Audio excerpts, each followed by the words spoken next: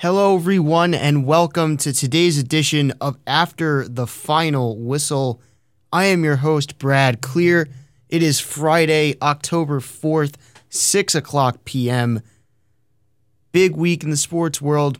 This episode this week, it's going to be focused on football. Let's just dive right into it. Again, I am your host, Brad Clear, here on WSOE 89.3 FM, or if you're listening on Apple Podcasts, or podcast.com. So, first thing I wanted to get into this week is Stefon Diggs and the Minnesota Vikings. This Vikings offense and team as a whole is just so weird. It just doesn't make sense. It's all a mess. Just everything about it is just very strange. So, they've really, this season, in these couple games so far, they've really made such a strong commitment and pivot towards being this extremely run-heavy football team, right?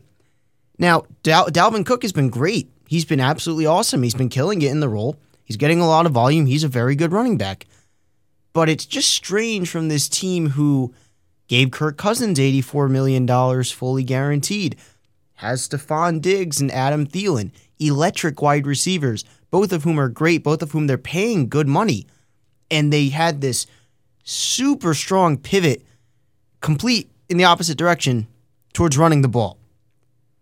And it's just strange to do that, like I said, with how much you have invested in your quarterback and in Diggs and Thielen, who are two really good wide receiver one caliber players. You know, looking at this Vikings team, taking these numbers from Sharp Analytics, shout out to Warren Sharp, he's the man. The Vikings are dead last in the league as far as the percentage of first and second down plays in which they throw the ball. They have thrown the ball on only 36% of their first and second down plays. The second lowest total in the league is the New York Jets, who have thrown the ball on first and second down plays 46% of the time. And we also think about it, right? This is a New York Jets team who Sam Darnold's been out. They've had to rely on running the ball because their quarterback play has been so weak. And even still, they're 10% above the Minnesota Vikings. 36% of their first and second down plays have been throws. That number has to be higher. Just to go to that low, that's a very, very, very low figure as far as throwing the ball on first and second downs. But the thing is even when this Vikings team, if or when they'd want to go super pass heavy, I don't even think Kirk Cousins, who they've invested $84 million fully guaranteed into, Kirk Cousins is not capable, I think at this point, of being a quarterback who maximizes what you have with Stefon Diggs and Adam Thielen. So even going, to a balanced or pass-heavy offense, which based off of their composition and allocation of resources as far as salary is concerned, you would think is what they do. Even if they were to do that, Kirk Cousins has been just straight up bad this season. His big thing has always been, he's been great on the play action, right? His play action throws and production have gotten worse this year. And what we've seen, the greatest negative effect through the shift and pivot in their offense to being super run heavy, in Kirk Cousins not being a good quarterback, is the biggest impact has been on Stefon Diggs, who, as I said, he's a wide receiver one caliber player. He's a big time explosive playmaker. He's super athletic. You can hit him with big down the field plays, a big time playmaker. Every team in the league could use Stefon Diggs. And he's 26 years old. And he's signed, I believe, for 4 more years with $53 million coming to him. And we look through these first 4 weeks of the season, he caught 2 balls week 1, 1 ball week 2, 3 balls week 3, and then had 7 in week 4. So he had a big week in week 4. But that really only came about because his Vikings team was forced to throw the ball because they were down 10 to the Bears. They had to throw to get back in the game, manage the clock, and all that. If it was up to the Vikings in a perfect world, they're going to run the ball 7 out of 10 plays. Even Adam Thielen, he had a comment where he made at a certain point, even if you want to run the ball and get 170 rushing yards on the ground or whatever through Dalvin Cook, even if you want to run the ball so significantly, there comes a certain point where you have to stop pounding the ball as far as just running it consistently. You have to throw the ball. You have to have defenses look at your offense and realize, hey, this is an offense that's capable of producing at a high level in the passing game. And it's just unfortunate because the resources are there in having Adam Thielen and Stephon Diggs and Kirk Cousins being so bad in this drastic shift towards running the ball at such a high level. It's just so strange to see how this offense and team has come out this season. Right now, if we look at their division, the NFC North, they're the worst team in the division. And I don't think it's even a question. The Packers have looked really good. The Bears' defense is elite. We'll get into the quarterback play and the offensive side later. The Lions have even looked pretty solid and should have won last week against Kansas City. The Vikings are clearly the worst of those 4 teams so far this season.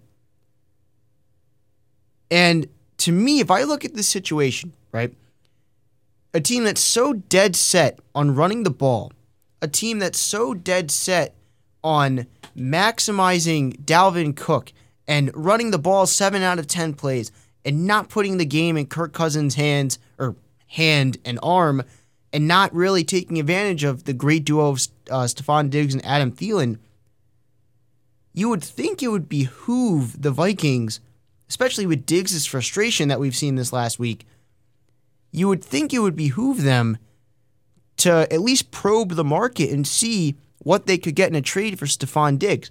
Because a 26-year-old explosive, athletic, big play, number 1 wide receiver caliber player like Stephon Diggs on a reasonable contract for a player of his caliber, that could fetch you a significant return. And you look around the league, a team like the Buffalo Bills, a team like the New England Patriots, a team even like the Green Bay Packers, and plenty of other teams would all have interest in trading for Stephon Diggs. So if you're devoting so much salary and so much money and so much of your cap resources towards the wide receiver positions, which you are clearly not maximizing, take a guy in Stephon Diggs who's clearly not happy with the situation. You could get a first-round pick in return for Stephon Diggs and allocate that pick, trade down, or allocate that pick towards a position at which, better suits this super run-heavy scheme that they are now carrying out. I just think it's a poor use of resources to not be maximizing Diggs and Thielen, but at the same time, Kirk Cousins is probably not capable of doing so. So to me, this Vikings team is clearly the 4th best team in their division, and I know that they don't seem to want to trade Stephon Diggs, but if he's unhappy, and this is the route their offense is taking, they have to look to trade him because they could get a haul in return for a player who they're not maximizing the skills of nearly to the extent that they should. I'm super disappointed in this Vikings offense, and quite frankly, I'd love to see Stephon Diggs on a team like Buffalo. A team like Buffalo would make all the sense in the world for them because you'd be getting Diggs in as a clear number 1 wide receiver, and he's signed for multiple years at a reasonable rate. I know that people like to say, oh, the Bengals should trade A.J. Green since he's going to be a free agent after the year, see what they can get for him. And then people mention Buffalo as a destination. Stephon Diggs is the perfect type of player for this Buffalo team to trade for, as I mentioned, because of that contract situation. So if I'm Minnesota and I'm dead set on this run-heavy offense, which if you're throwing the ball on 36% of your first and second down plays, they clearly are, you got to see what you can get for Stephon Diggs, especially with him not being happy. This team is a mess. The 4th best team in their division. I don't know what's become of this offense, and that Kirk Cousins contract, oh boy, does that not look good. All right, let's move it along now to Carolina, and I wanted to talk about Christian McCaffrey, and specifically with Christian McCaffrey, his usage so far this season. Now, Carolina is going to thrive to the greatest extent that they can offensively, running the offense through Christian McCaffrey. That's just a fact. You have a player in McCaffrey with so much speed, with strength, with agility, who can make plays in the open field, can run between the tackles, is a great pass catcher. The guy can do it all. He's so good, and you can get so creative and get so much production out of him in so many different ways. But we look at Christian McCaffrey and how he's been used so far this year. He is getting run into the ground and used up hard. He's getting hit. He's being an active pass blocker. He is getting contact after contact after contact. He touched the ball 37 times last week, 27 week 3, 18 week 2, 29 week 1. Now, again, as I said, I understand that this is what this Carolina Panthers offense has to do to win games and to be the best they can be. You know, with Cam Newton in week 2, I remember they ran the offense through a clearly injured Cam Newton, and they lost to Tampa, and they looked terrible that week. And now you have Kyle Allen in there. So, of course, you're going to run the offense through Christian McCaffrey. So I don't fault them at all for force-feeding the ball to McCaffrey, giving him tons of receptions, giving him a ton of carries, giving him the ball in space and having him make plays because he's an electric player. I just worry for it from McCaffrey's standpoint because this is a significant, if you want to use the usage rate term, his usage rate, quote unquote, is massive, and he is getting so much wear and tear on him with how much he's getting hit, with how much physical contact he's initiating and receiving. Running backs have a small shelf life as is, and they have a hard time getting that big second contract because, again, of that shelf life and the fact that, as we know, the running back position is not a premium position you devote significant resources towards or assets towards. We saw with DeMarco Murray when he left Dallas in that last season with the Cowboys, they ran him into the ground. Now, he was bad on the Eagles, had some good seasons with Tennessee, but they ran him into the ground, and he was not as good as the player he was with Dallas ever again in his career, even though he had good years with Tennessee when they had him and Henry together.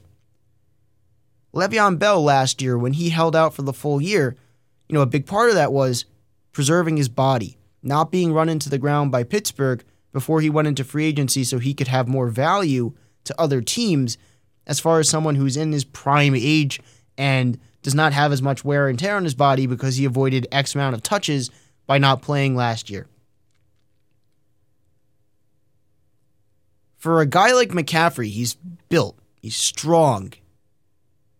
He's a guy who is a physical player, but is someone who, for me, I worry long term if he's going to be touching the ball over the course of a 16-game season 25 to 35 times a game every single week. It's going to be hard for him to stay completely healthy. It's going to be hard for him to not have his body break down or to suffer some wear and tear. And I just worry for him for when that second contract comes due and for how his body holds up towards the end of this season and moving forward, because he's really being run into the ground.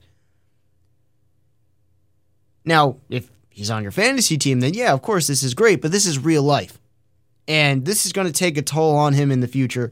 I love seeing him go out there every week and basically be a quality wide receiver and an elite running back in and of itself and go out there and produce at a high level every single week and get so many total yards and be such a factor in so many ways.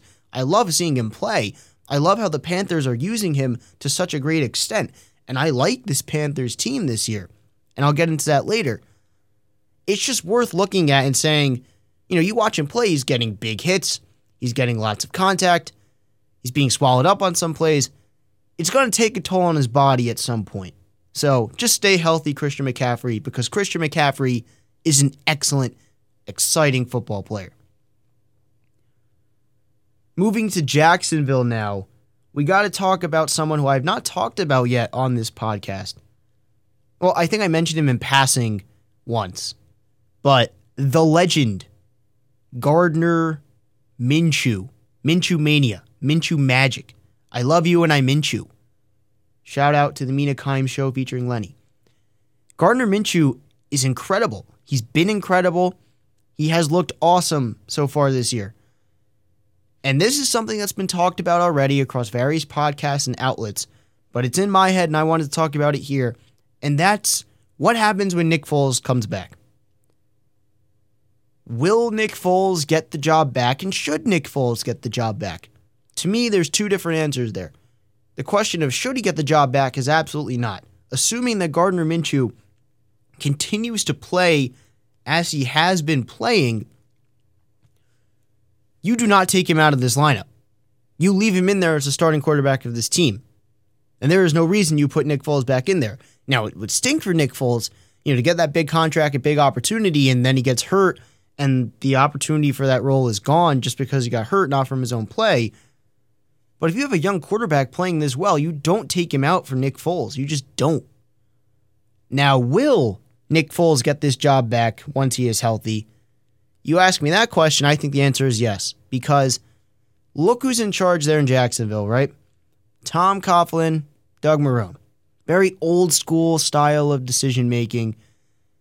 They can look at it as Nick Foles lost the role not because of his play, but because of an injury. And with the significant investment made in him, they would sort of owe it to him to give him a chance to get in that role and produce, because he did not play bad to cause him to lose the job to Minshew. It was because of injury, and they feel maybe that he deserves the opportunity to thrive in that role.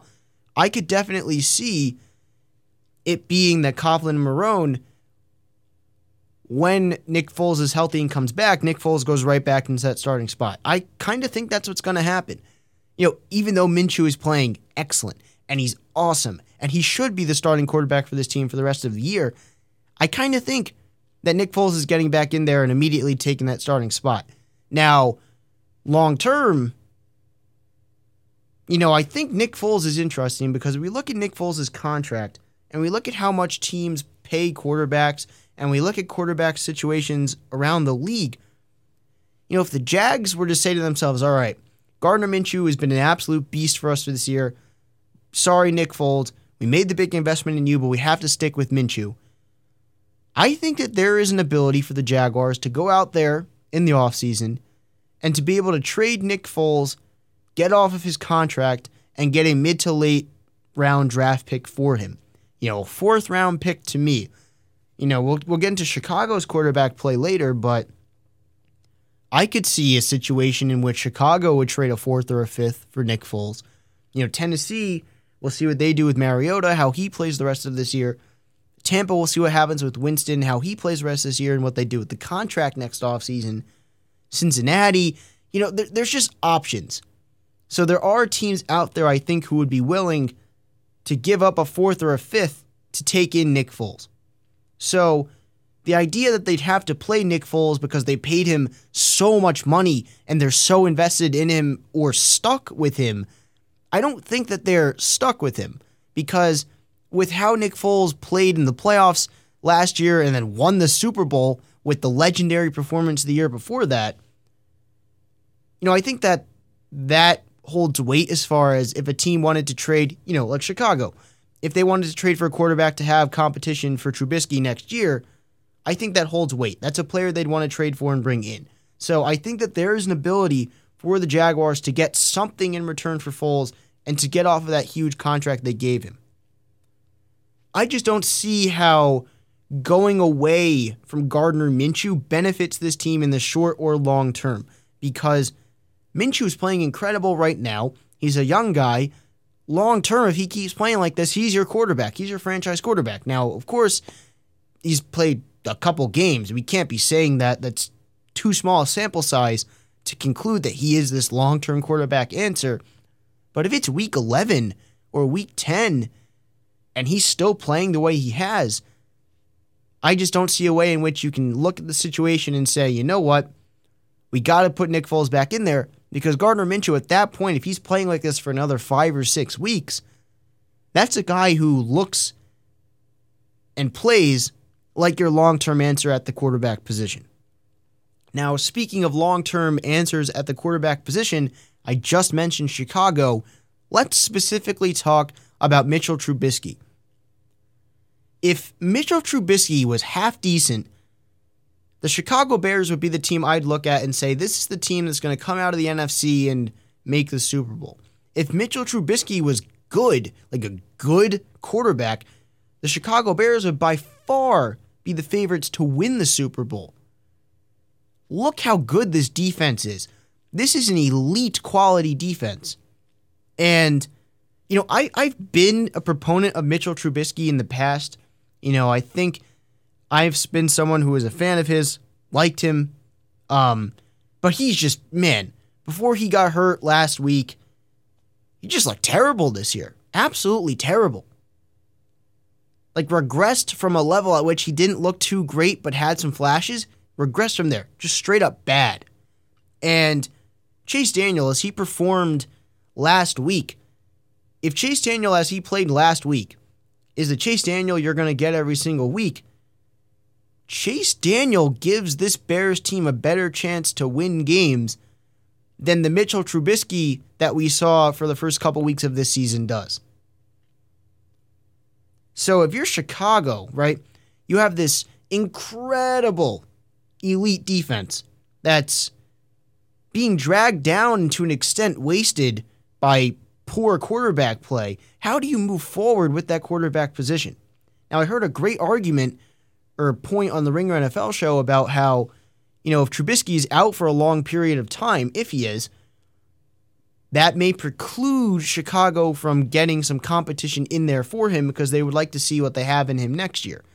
To me, Trubisky's been so prior to this year. He's had good moments. He's had bad moments.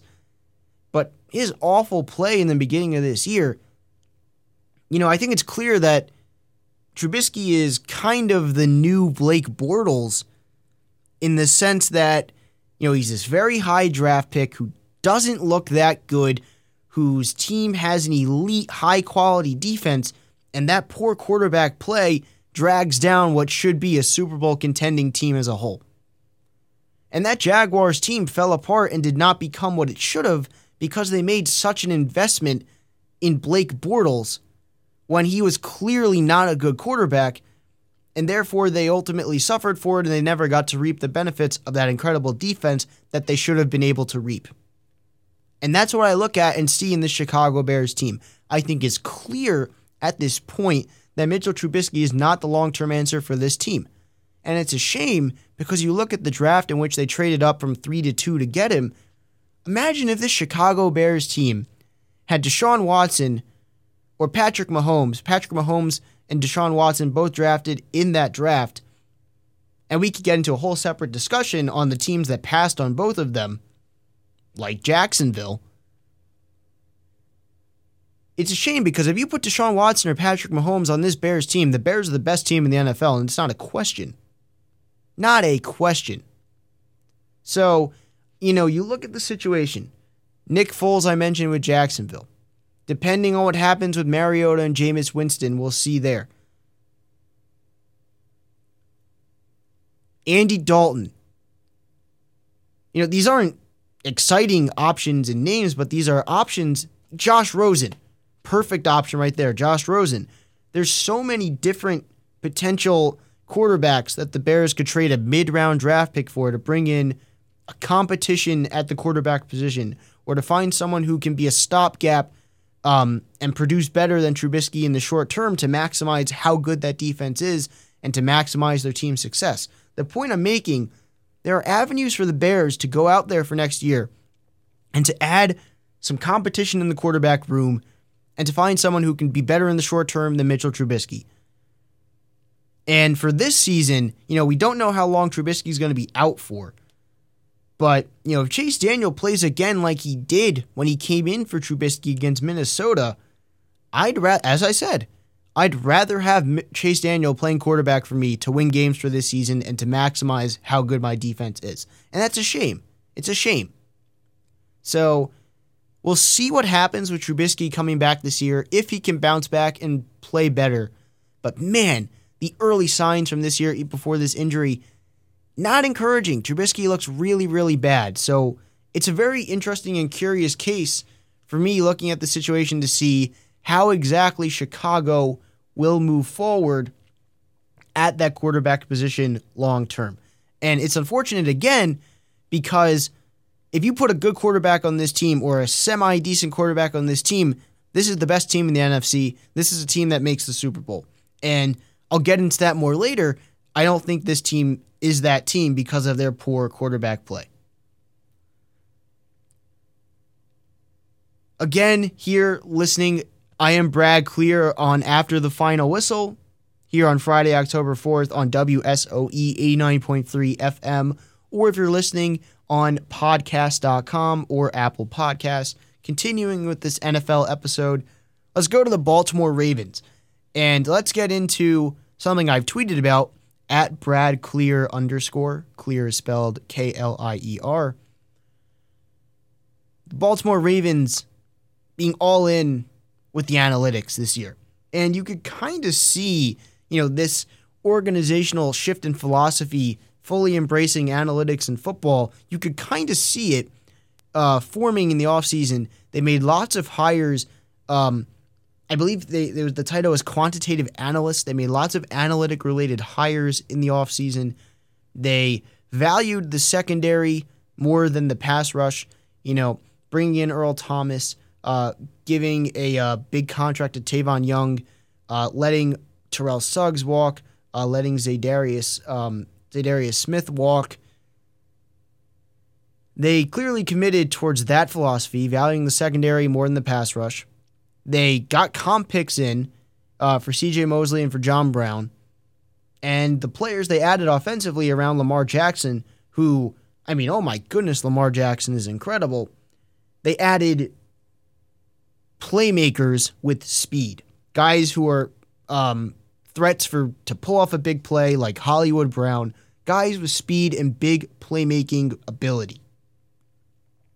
Now, of course, it's easier to implement, full-on analytical strategies when you have a quarterback like Lamar Jackson who is playing at an MVP level, who has become an incredible throwing passer, now looks like the second coming of Michael Vick, just right-handed. It's easier to implement all these strategies and tactics when you have a quarterback who produces at such a high level and creates so much offense. But, when you're down 24-10, you score a touchdown. You go for 2 instead, so that if you get that going for 2, stop the defense, and then score again, you've put yourself in a position not just to send it to overtime, but to win the game. You're maximizing each offensive possession, and you're giving yourself an edge in the game by not just playing for a complacent, keep the game tight, keep it within reach. It's no, you're going to be aggressive, you're going to get as many points as you possibly can, and you're going to maximize that incredible talent and optionality that Lamar Jackson brings you at that quarterback position. Going for 2 in the first quarter of games, going for it on fourth down often. Teams do not go for it enough on fourth down, even though we've seen in the league there be more of a willingness to go for it on fourth down. Teams still do not go for it enough on fourth down. The Ravens are being very aggressive going for it on fourth down, being very aggressive going for 2 on touchdowns. They're maximizing every possession. They're playing to get as many points on every possession, not to keep it a close, tight game, not to keep the game within reach, not just to get some points on the board. No, they're playing to win. They're playing aggressive. Furthermore, in how they employ play calling with this strategy in mind, they, outside of the Chiefs with Patrick Mahomes, the team best suited to do so, the Ravens throw the most deep passes of any team in the league. Again, I mentioned Hollywood Brown. I mentioned how they added big playmaking types around Lamar Jackson offensively. They added speed. They built a team that is suited for big plays throwing the ball down the field. You throw the ball down the field, it's an efficient way to go about your offense, to go about being aggressive and scoring points. They've tailored this offense not just around Lamar Jackson and maximizing his skills, but maximizing their ability to take advantage of the deep ball and big plays. I love this focus that they have going all in on analytical football, being aggressive, going for it on fourth down and going for 2 on touchdowns. And again, as I said, not every team can do this with the same ability to succeed as the Ravens, because the Ravens have Lamar Jackson in there at quarterback, but recognizing how good Lamar Jackson is and taking advantage of all the abilities they have to be aggressive near the end zone, to take big plays down the field, to have big speedy playmakers all around, to have an offense that's full of speed, to have a defense whose secondary, I think their defense has actually been a little bit underwhelming this year, but still a defense whose secondary, in theory, is stout. I think the organizational focus and the way they're allocating resources and the type of players they're acquiring, I think it's all great. So I loved watching them this year. I was down on them coming into this year. I was completely wrong. This is a dynamic football team with an MVP quality quarterback. Love watching the Ravens so far this year, and I'm very excited to continue to do so moving forward this season. Now, speaking of quarterbacks whose play has changed significantly this year, let's look at one whose play has deteriorated this year and has become worse, and that's Jared Goff and the Los Angeles Rams. Last night, should have won the game versus the Seahawks. Greg the Leg missed that last 44-yard field goal at the end of the game. Let's look at the stats here from Sharp Analytics. The Rams are now the 20th ranked passing offense in the league. An offense who's masterminded by Sean McVay that has Brandon Cooks, Cooper Kupp, Robert Woods, with Jared Goff at quarterback, is the 20th ranked passing offense in the league, with a great offensive line as well. 20th. Sean McVay. What has Sean McVay employed offensively more than any other team since he's become the head coach of the Los Angeles Rams? The answer to that is the play action. They're still running a ton of play action plays, but their play action production has decreased significantly, and that's been a hallmark of this team, especially with having Todd Gurley in the backfield. That's been a hallmark of how this team has been so good offensively. On play action plays, Goff is now 24th among 32 quarterbacks. Expected points added, 28th in adjusted yards per pass attempt, and that's all with them running 34% of their plays offensively through the play action. Their offensive DVOA down to 16th. Goff's QBR 40, it's in the 40s. That's ridiculously low for a guy who we were looking at before this year, and you were saying, who would you rather have amongst Carson Wentz and Deshaun Watson and Baker Mayfield and Jared Goff and Dak Prescott? That was a big discussion, right? He was in that group of quarterbacks who you could look at and say, who would you rather have for the long term? Now, I know we all, to an extent, recognize that he benefited from Sean McVay being being the force behind their offense. But still, he was a very good quarterback these last couple of years. And he just has looked not good this year. Mediocre at best. And this Rams team as a whole, they still have a good record. But this team is just not the same team as we saw last year. They're a completely different team because of their decline in offensive production. Across the board, Goff's interception percentage is up, touchdown percentage is down, adjusted net yards per pass attempt down. They should have beaten Seattle last night. They're still a good team. They're just not a great team anymore like they were last year. There's still so much talent there. Cooper Kupp, back from his torn ACL, looks like $1 million. He looks absolutely incredible. Brandon Cooks, Robert Woods. You still have Todd Gurley and Malcolm Brown. Now, I bet they wish they didn't give Todd Gurley the money that they did. That's a different story. But the point is, offensive weapons, the talent is there. The offensive line is there. The defensive quality is there. The talent is there. This team is still good, but they are just not playing like a great team, which they had been last year and were thought to be coming into this season. Now, whether it's a case of Goff legitimately regressing or teams figuring them out, I look at the NFC as a whole. I'll get into this a little bit more in a second. I look at the NFC as a whole. I don't look at the Rams and say, this is a team that has a chance to come out of the NFC. I don't. We look at the NFC West. San Francisco, I know, is undefeated right now, but I don't look at San Francisco as a big threat this season. I just don't. Seattle, if they threw the ball 30 times per game and maximized the incredible quarterback that Russell Wilson is, if you looked at the NFL for the next 5 to 10 years and had to choose from only the quarterbacks that are currently in the NFL, the only quarterback in the league I'd rather have than Russell Wilson for the next 5 years is Patrick Mahomes. Outside of Patrick Mahomes, there's no quarterback in the league I would rather have as my quarterback for the next 5 years than Russell Wilson. If they stopped being so focused on establishing the run and threw the ball 30 times a game, this Seattle team would be a scary team. Pulled off the win last night. We'll see how they keep doing the rest of the year. But Seattle looks like a nice, solid team also. The Rams do not look like the same team. Still a good team, but you can't look at this team and say, man, that's a team I could see coming out of the NFC for the Super Bowl. That's a great football team. They're just not playing like one.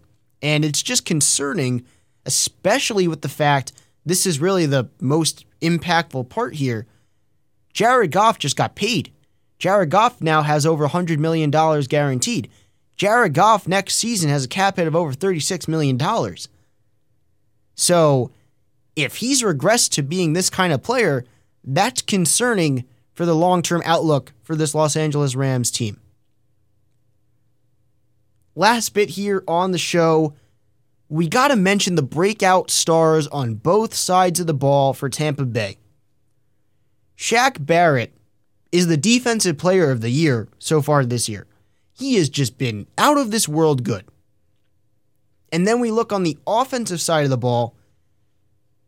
I mentioned Chris Godwin and Mike Evans both on Twitter and on previous episodes of this podcast, saying, is Chris Godwin better than Mike Evans, or is he as good as Mike Evans is now?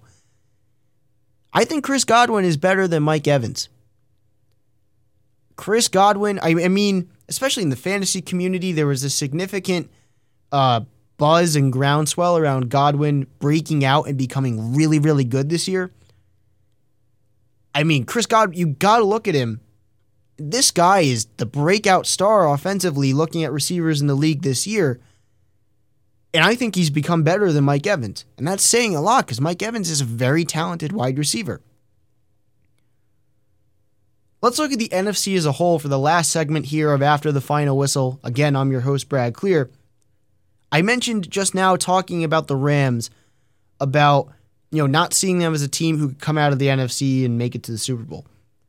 I think it's hard to figure out at this point here going into Week 5 who the best team is in the NFC. You look at the Eagles, right? The Eagles are a team who's loaded with talent, but they've dealt with a lot of injuries so far this year, and I think that their record has suffered because of it. Carson Wentz is very, very good, but they've had a lot of injuries to deal with this year, and their secondary really needs some help. The Rams, as I mentioned, they're a good team. They're not a great team anymore. I mentioned the Bears, that elite defense. The team as a whole is dragged down by the subpar play at quarterback. The Green Bay Packers have looked really, really good on both sides of the ball so far this year. Aaron Rodgers looks like the Aaron Rodgers we've come to know, the elite, incredible quarterback. Jair Alexander in the secondary at corner, he's an absolute stud. I think I wanted to believe in the Cowboys, but I think the team is pretenders. I think they're pretenders.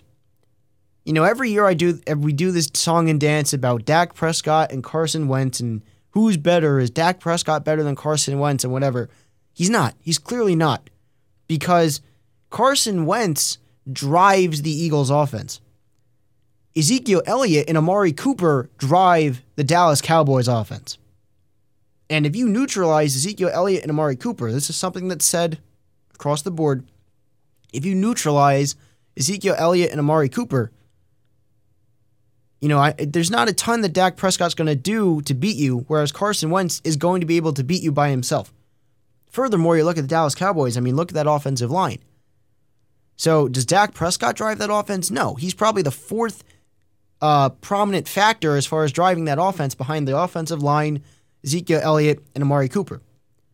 We do this song and dance all the time. Defensively, they have a lot of talent, but especially in the pass rush, they're not as good as they should be. Lawrence has not been as great as he has been in the past so far this year. I don't know. I kind of want to lean towards saying that they're pretenders now, even though I was really in on them versus through the first 3 weeks. I don't know. I'm really down on them now. Not really. I take that back. Not really down, but I can't look at this team and say that's a true contender. I kind of look at this team now and say that's a pretender. There's a lot of talent there, but they're not as good as the Eagles if the Eagles are fully healthy. They're not as good as the Green Bay Packers are either. I still think when you look at the NFC, the best team in the NFC is when Drew Brees is healthy and he's on the Saints. When Drew Brees is healthy, the Saints are the best team in the NFC. Now, they've also, there's been this misconception in past years that they no longer have a good defense. They do have a good defense. I think they just have to get by with Teddy Bridgewater. They traded for Teddy Bridgewater for a worst case situation like right now with Drew Brees being injured. They just have to get by. To me, when Drew Brees comes back, the Saints are the best team in the NFC. And are my pick, should they make it to the playoffs? Should Drew Brees come back, or when Drew Brees comes back, should they be able to get by with Teddy Bridgewater and be in a position for when Drew Brees comes back for them to make the playoffs? That's my pick to make it to the Super Bowl, because Drew Brees in that offense with that defense, that's the best team in the NFC. But if we look at the rest of the NFC, some sort of dark horse under the radar teams, Seattle last night, I like that Seattle team. Just stop running the ball so much. Give the ball to Russell Wilson, let him make plays. That's a good team on both sides of the ball. Carolina, I like on both sides of the ball. They have to run the offense through McCaffrey to such a great extent. Curtis Samuel is good. Greg Olsen has had a great season. Defensive side of the ball, they've been good. Brian Burns, the rookie, I liked him in the draft process. He's been good so far. That's a solid team on both sides of the ball. Tampa Bay, if Jameis Winston can be somewhat consistent, Tampa Bay is 7th in the league in DVOA so far this season. Tampa Bay, they beat the Rams. Tampa Bay has sneakily been a good team on both sides of the ball.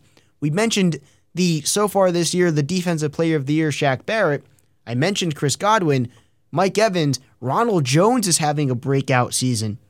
If Jameis Winston can play somewhat consistently, this Tampa Bay Buccaneers team could be a dark horse in the NFC. But again, as I said, when Drew Brees comes back, if they can get by and win games with Teddy Bridgewater at quarterback, put Drew Brees back in there, the Saints are the best team in the NFC and are my pick to make it to the Super Bowl. But if we look at it right now, just who's the best team in the NFC right now since Brees is out, I'd probably have to say the Eagles or the Packers. If the Eagles were fully healthy, I think the answer is the Eagles, and the Packers are second. The Packers defense has been really good this year, and both sides of the ball have looked very impressive. So I would say the Eagles and the Packers right now, the Saints when Brees gets back, and I really am looking at Seattle and Carolina and Tampa as some under-the-radar teams. Detroit has looked good so far this year, very surprisingly, but over the course of the season, I still think they're better. They're the third best team in their division, maybe even second. Chicago's defense keeps them at second. Third best team in that division, I still don't think they're a playoff team. We look in the East, I mentioned the Eagles. The Cowboys, I think, are pretenders. The Redskins are a hot mess. The Giants are not a playoff team. We look in the NFC West, the Rams are a good team, not a great team. Seattle won last night against the Rams. I think Seattle's got a good team. San Francisco, I think, is a pretender with their record. Arizona is bad. We look in the NFC South. I mentioned Carolina. I mentioned Tampa. I mentioned the Saints. The Falcons are bad. So the NFC is, it's not a clear-cut, who the best team in the NFC is. So looking at the course of the season with New Orleans, with the Eagles, with the Packers, those are the three teams that I'm looking at as far as being the best candidates to make it out of the NFC and go to the Super Bowl. So it'll be very interesting to see how those three teams and those dark horses of Tampa, Carolina, and Seattle continue to play for the rest of this season. And with that, that is the end of this episode here of After the Final Whistle on WSOE 89.3 FM or podcast.com or Apple Podcasts. Again, I'm your host, Brad Clear. Be sure to check back here at 6 o'clock every Friday on WSOE for more episodes, or just after 7 o'clock on Apple Podcasts and podcast.com. Shout out to the NFL. Shout out to you, the listener. Again, I'm your host, Brad Clear. And as always, goodbye and good night.